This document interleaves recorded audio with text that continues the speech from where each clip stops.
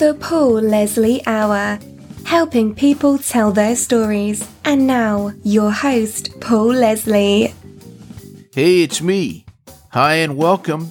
You had a lot of choices and you chose the Paul Leslie Hour, so thank you very much for tuning in.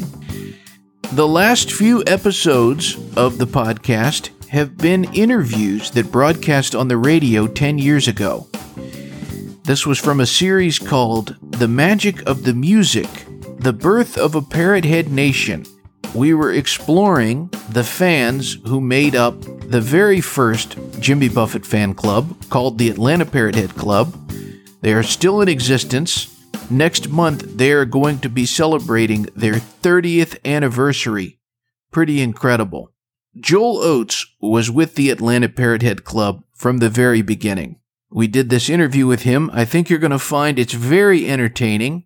At times, it's funny. There were things I had to edit out because this is, after all, a family show.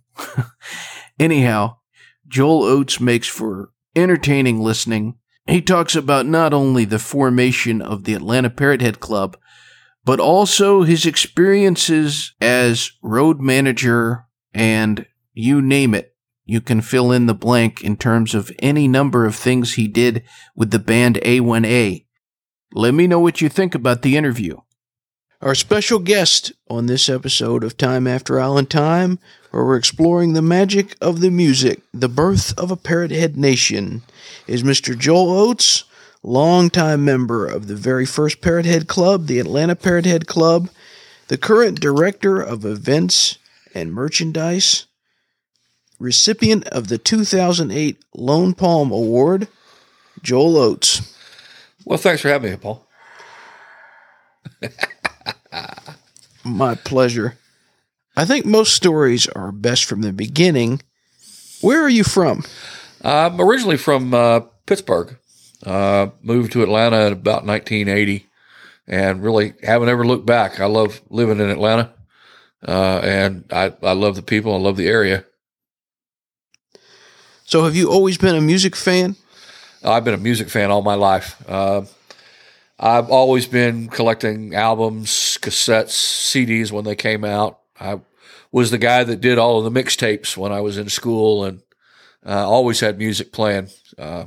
Although my music tastes have changed, I started when I was living back in Pittsburgh. I was the heavy metal guy. I was, listening to Black Sabbath and, the old long hair bands.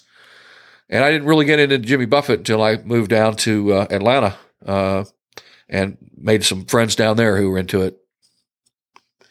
What is it about Jimmy Buffett's music that you liked? Well, I've always liked the beach. I've always liked the ocean. I've always felt comfortable, out around in the islands. And when I got moved down to Atlanta, I spent some time with some folks down in Columbus, Georgia. Spent a long weekend over 4th of July, and all we did was listen to Jimmy Buffett. And I had never heard Buffett before. And I really got into it. I knew about it, but again, never really got into it. But that time and, just the music brought back the visions of the islands and whatnot. It just really turned me on. And I started getting into Buffett a lot more. How did you discover the Atlanta Parrot Head Club, and what attracted you about the club? Well, that was actually before there was an Atlanta Parrot Head Club. I got introduced to Jeff Pike by a friend of ours, Darlene Saunders, who was one of those folks down in Columbus who helped introduce me to Buffett. She called me up one day and said, "Hey, you got to hear this guy playing over the checkered parrot. If you close your eyes, he sounds a lot like Jimmy Buffett." So she and I went over there, and I got to hear Jeff up on stage, and it really was. I did the whole thing, closed my eyes. It really did sound like Buffett. So I started hanging out there more and more, and we got to know a lot of the people that were there and were coming back the same weekends and coming out for the happy hour. And one of them was this guy by the name of Scott Nickerson, who Jeff would let get up on stage every now and again. And Scott was Scott was just trying to learn how to play harmonica, and he would get up on stage with Jeff, and bless his heart, he has learned to be a hell of a harmonica player. But back then, we never really knew what note was going to come out of his harmonica when he blew into it. We had a pet name for him, Satan's Mouthpiece. But through all of that, and through Scott then founding the club, I've been in it since the beginning. And you've been described as the following: Mel Evans had the Beatles, A1A had Joel Oates. You drove them around, you fed them, you were the road manager. Tell us about that experience. That was an interesting experience for a young man, I'll tell you. I did all that. I was the road manager. I was the bartender. I was the morning hangover relief, the ATM, the bail bondsman. Jeff even wrote a rather embarrassing 2-page note on the cover notes for A1A's first CD about me.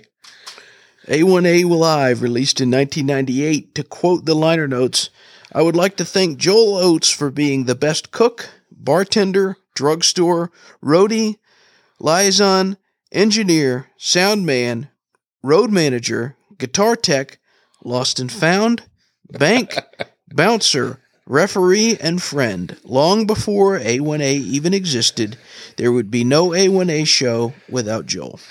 Oh, he forgot one there, as Jeff liked to put it, after events coordinator. After show events coordinator. I was the one that was in charge of getting everybody together and the party together after the shows. Yeah, they usually ended up at my place, but it was interesting traveling with these guys and partying. It got me to meet a whole lot of people who I still talk to today, but that time of my life is pretty much just a blur. So I was hoping you could elaborate a little bit on that, because this was during when the Parrot Head Nation was kind of forming. You got a chance to travel around and meet a lot of Parrot Heads. I'm sure you have many fond memories, but maybe there's a favorite. Oh, there's several favorites in there, but being as this is a family show, I can't put out a whole lot of them. I guess probably the one that sticks to mind is the what was it, Jeff? The second or third convention in New Orleans when I ended up with Jeff Pike living with me for an extended, long lost weekend in New Orleans at the Holiday Inn on Royal. Jeff drove into town and found out that Margaritaville was going to put him up in the band house, which was over in Metairie. And he wanted to be in the center of the action. Well, I had just checked into the Holiday Inn there, and due to my Holiday Inn card, I had gotten upgraded to a junior suite. And Jeff bopped on into my junior suite and sat down and proclaimed, "Well, maybe I'll just stay here for the weekend." And just kind of went downhill from there. If you want. You, Paul, have dealt with the older and more mature Jeff Pike, and this was the younger, less mature, more hedonistic Jeff Pike that I had to deal with for a long weekend. Who ended up doing things like inviting the girl that I had just broken up with to stay with us for a few days because she didn't have a hotel room. At which time I had to go get her out of jail in the Vaucar police station because she got up into some cop's face down in the French Quarter. It was always an event there with Jeffy. Wasn't there also a cheesecake that was destroyed beyond recognition? Oh yes, that was also part of the whole thing. The one of the young ladies who actually came to visit us did cake decorating, and the weekend over. Meeting of the Minds is also my birthday, and she brought me a wonderful chocolate cheesecake decorated for my birthday that Jeff couldn't find any silverware or anything, so he just went in with 2 fingers one evening and scraped all of the chocolate off the top of it and left the rest of it sitting in the cooler. in all the water and everything. Yeah, boy. But this is one of my best friends. I love him. I do love him. And you hold the distinction of having attended every single annual event called Meeting of the Minds. You've been to every single one. That's correct. Tell us about that. I'm sure there are a lot of memories. Well, there's a lot of stories going back and forth between New Orleans and Key West. The first Meeting of the Minds, which was really just a bunch of us dropping in on Jerry Diaz's family vacation that they had set up in early November in New Orleans. We bunch of us got together. There were probably 80 people from 3 different clubs. Stayed at the Holiday Inn Royal on Royal Street. Ended up partying at the Causeway Bar and Grill there at the base of the Causeway, going over Lake Pontchartrain. That was a crazy, crazy time. Unfortunately, that's so many years ago. I don't quite remember quite as much of that as I used to. But some of the best memories, the first Meeting of the Minds in Key West, where Jimmy Buffett showed up and played on Green Street, and played old music, played the music from Living and Dying in 3/4 Time and White Sport Coat and a Pink Crustacean, stuff like Woman Going Crazy on Caroline Street. And hearing that from a stage in the middle of a street on Green Street, Caroline's just one street over, that really, it was a magical evening. As we've been exploring on this series, the birth of a Parrot Head Nation took place in Atlanta, of all places. Why do you think that the first Parrot Head Club was started in Atlanta and not someplace else? Well, I have several theories about the first club being started here. A lot of it is Scott Nickerson, who Scott was very energetic, very outspoken, wanted to get laid. And it was just trying to get people together, people who enjoyed the same thing, trying to get a social group together. And at the same time, you've got Jeff Pike, who's very talented, who's playing a regular schedule at a local bar. And it just kind of, between the two of them, that produced the seed for the club to grow from. If you look through the years at all of the clubs that are out there, I don't believe that without, a local music scene and a local environment that's conducive for them to grow, they never do grow. And we had the ability here in Atlanta we had the good luck to have those elements together in one spot. When you look back through all the years of the Atlanta Parrot Head Club, what are you most proud of? I guess the thing that I'm most proud of with the whole club has been the level and the amount of community service that we have done over the years. The fact that we've always given back to the local community, that we've always strived very hard to do that, to reach out to the local community. But we've also had a lot of fun doing it at the same time. It's the whole party with a purpose mentality. We're having a party. We're having a get together. Well, let's see what we can do to expand beyond that.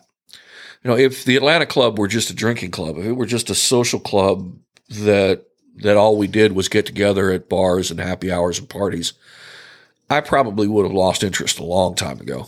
I don't think it would have held my interest the way that it has, but given the community service and given everything else, it's really brought us together as a family, and it really has brought everybody together, and it's made me very proud to look back at the stuff that we've accomplished over the last 20 years. Well, speaking of the last 20 years, on April the 4th, there's going to be a celebration where all of this history is going to come alive. And it's going to be at Wild Bill's in Duluth, Georgia, which is in the metro Atlanta area. Tell us about that event, that celebration on April the 4th. Oh, we're gonna have a major party here in Atlanta. This is one we've never really done a flocking like this here in Atlanta before. we're going to have 10 hours worth of music, 4 different bands, starting with Jim Asbell and the Tropaholics. Jim is a local favorite and a favorite of the Atlanta Club and the Lake Lanier Club. Has played at Meeting of the Minds. He's played upon the Atlanta Parrothead Cruise. Next up would be the original A1A show, and this is one you have to have a VIP ticket to get in to see.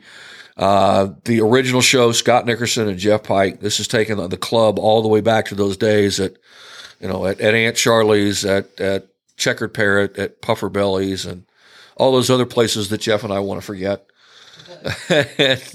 But this is reminiscent of all those original shows that really brought the club together. Then at 7:00, we're going to move out to the main stage and invite the public to join us. And we'll have Howard Livingston and the Mile Marker 24 band out of Key West.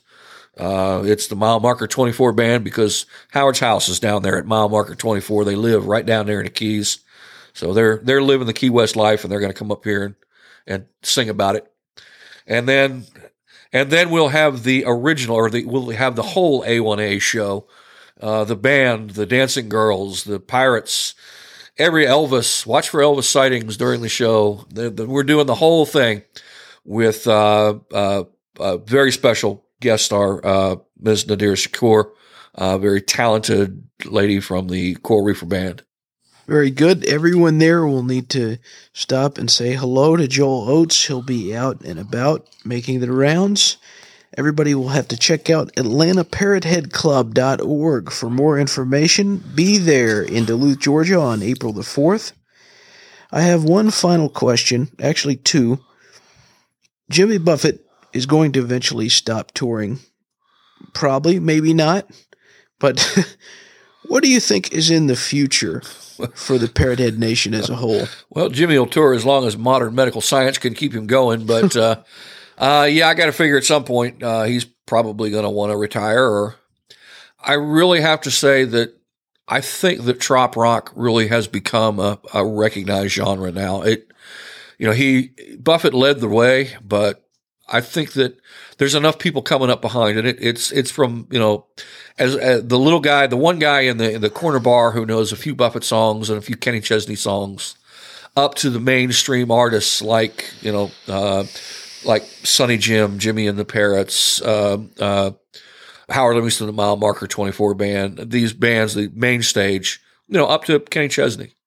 All of these artists they're now in that genre. They're now playing that same genre. So I don't see that the Parrothead organization will go away just because Jimmy has stopped touring. I could see Jimmy stopping touring and still putting out albums, still making music, but even still, the Parrothead organization has just got too much momentum behind it, and there's too much momentum behind the trop rock genre that somebody's going to step up. Somebody will take that place, or many somebodies will take that place. That it will still continue. I'm looking forward to an Atlanta Parrothead Club 30-year, 40-year anniversary parties.